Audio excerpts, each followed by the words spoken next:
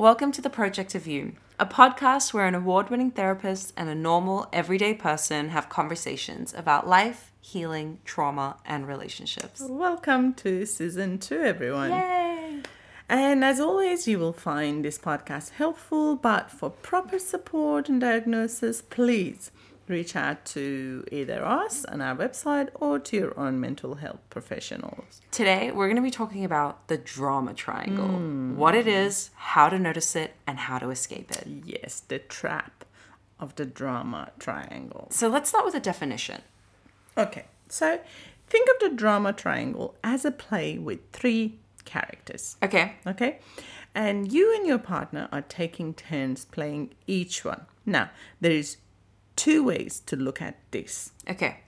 For a normal relationship, you will probably completely being unaware that you are playing these roles. Right. And you won't even know that you are trapped in this triangle. You just feel uncomfortable. Yeah. You know, one day life is good, one day is bad. There's drama. Is drama. But you don't know why there's drama. Absolutely.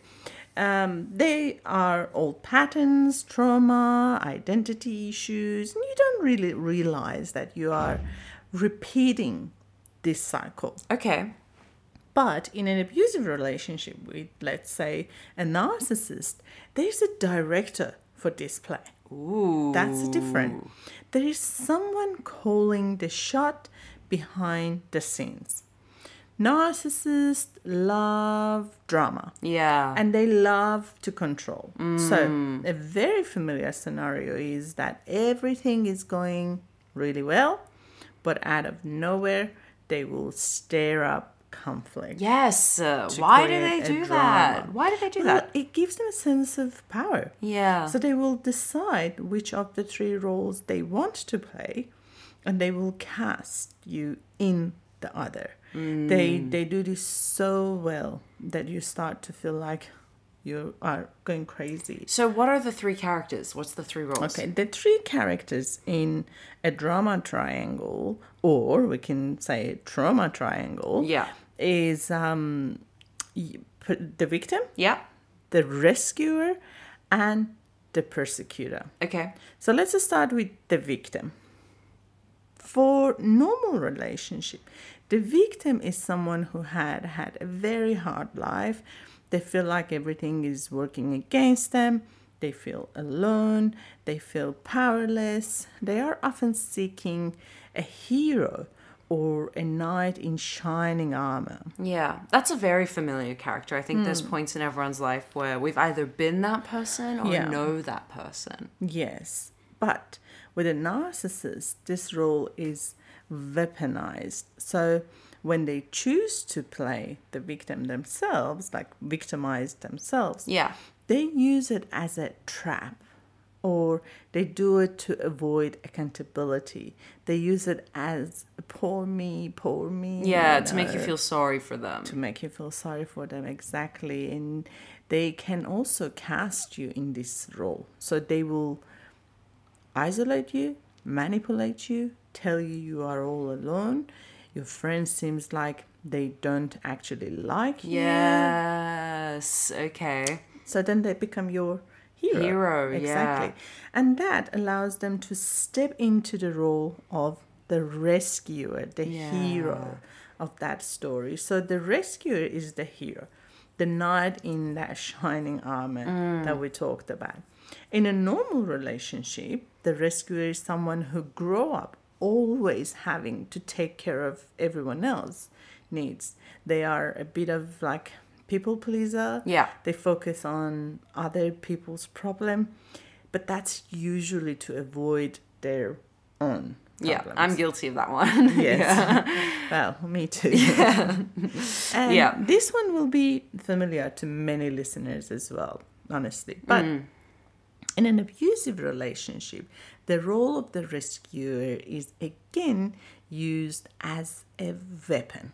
If they assume that role for themselves, it's a form of control over you. It allows them to step in during a time where you are very vulnerable, and it puts them in the position of authority.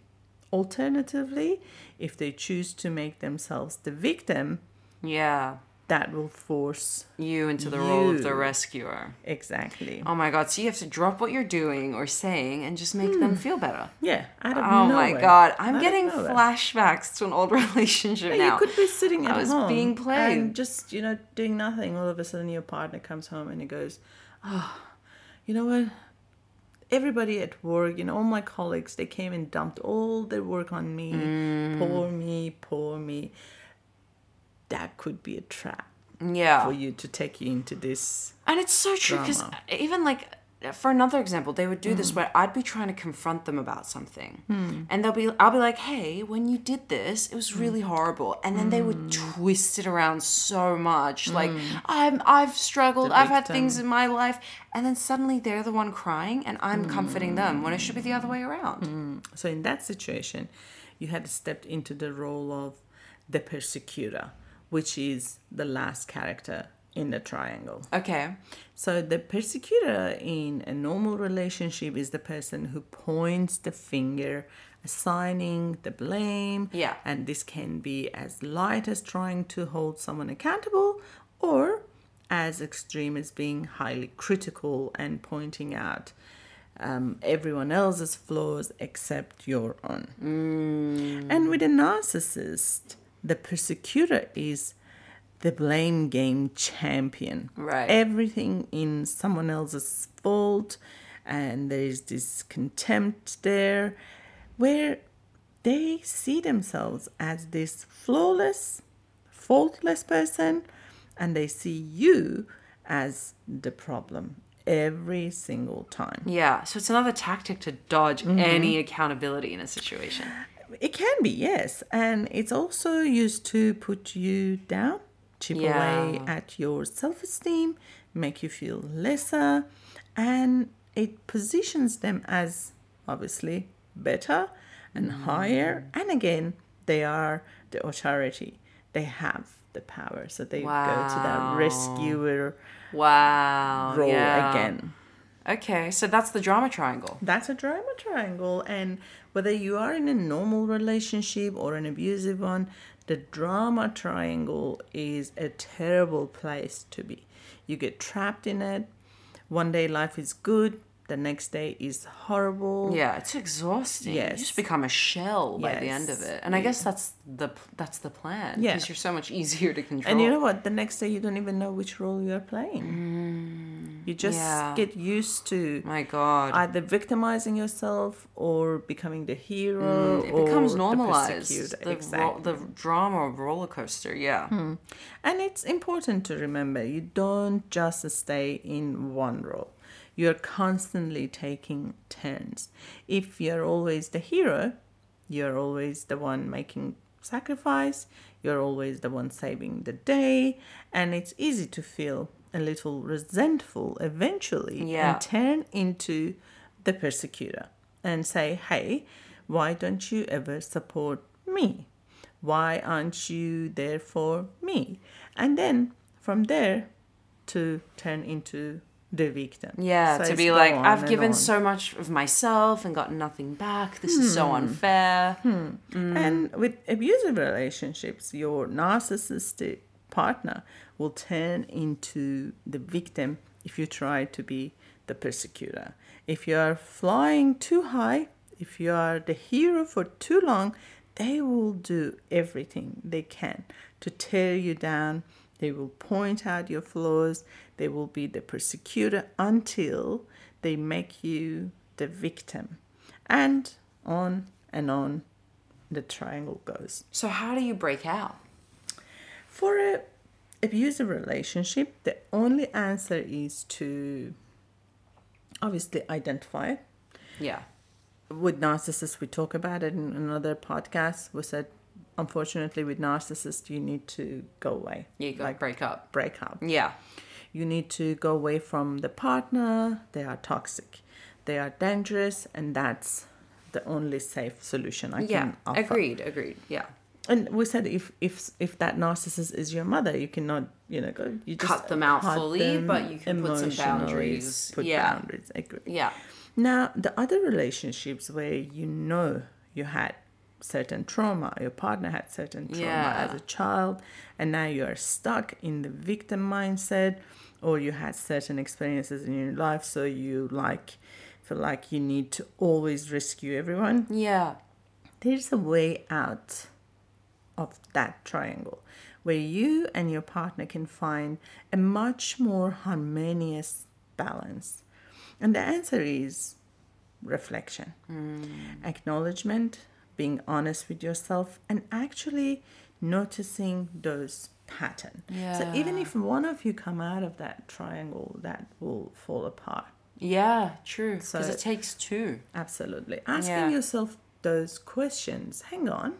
Why do I keep dating people who need to be saved? Why do I attract people who are struggling with addiction, for example? Why am I always attracted to people who need rescuing? Yeah. Most probably you have been previously in drama triangle and you know that very well. It's like familiar. It's familiar. Yeah, I have friends who are nurses or doctors, I've noticed, who always date people who need rescuing. It's so weird. It's like the same impulse that attracted them to that career has attracted them to their partners as well. And more than likely, it was some sort of trauma from their childhood that hasn't been healed from or even acknowledged in any way. Yeah. So really sitting with yourself with a journal or with a therapist, or just right now as you're listening to this podcast, actually check in with yourself and see, is there a pattern here? That's the first step to identify a pattern. Is my relationship a roller coaster of drama? Does it feed off drama? Some relationships need drama. Exactly. I know relationships like that. If the answer is yes, then you have some work to do, my friend. Yeah, wow. That's so cool. I feel so much smarter every time we have these conversations. Good, I'm glad. Well, as always, thank you for tuning in. And if you're going through an abusive relationship or just struggling right now, please reach out to us. We have a free 15-minute hotline you can call, or send us an email at hello@theprojectofyou.com.au. Thanks for listening, everyone. Thank you for listening. Oh, and don't forget to send us submissions. Yes, if you've got any subject that you would like us to talk about. Any requests. Any requests, we would love to hear from you. Thanks, guys. See you next time.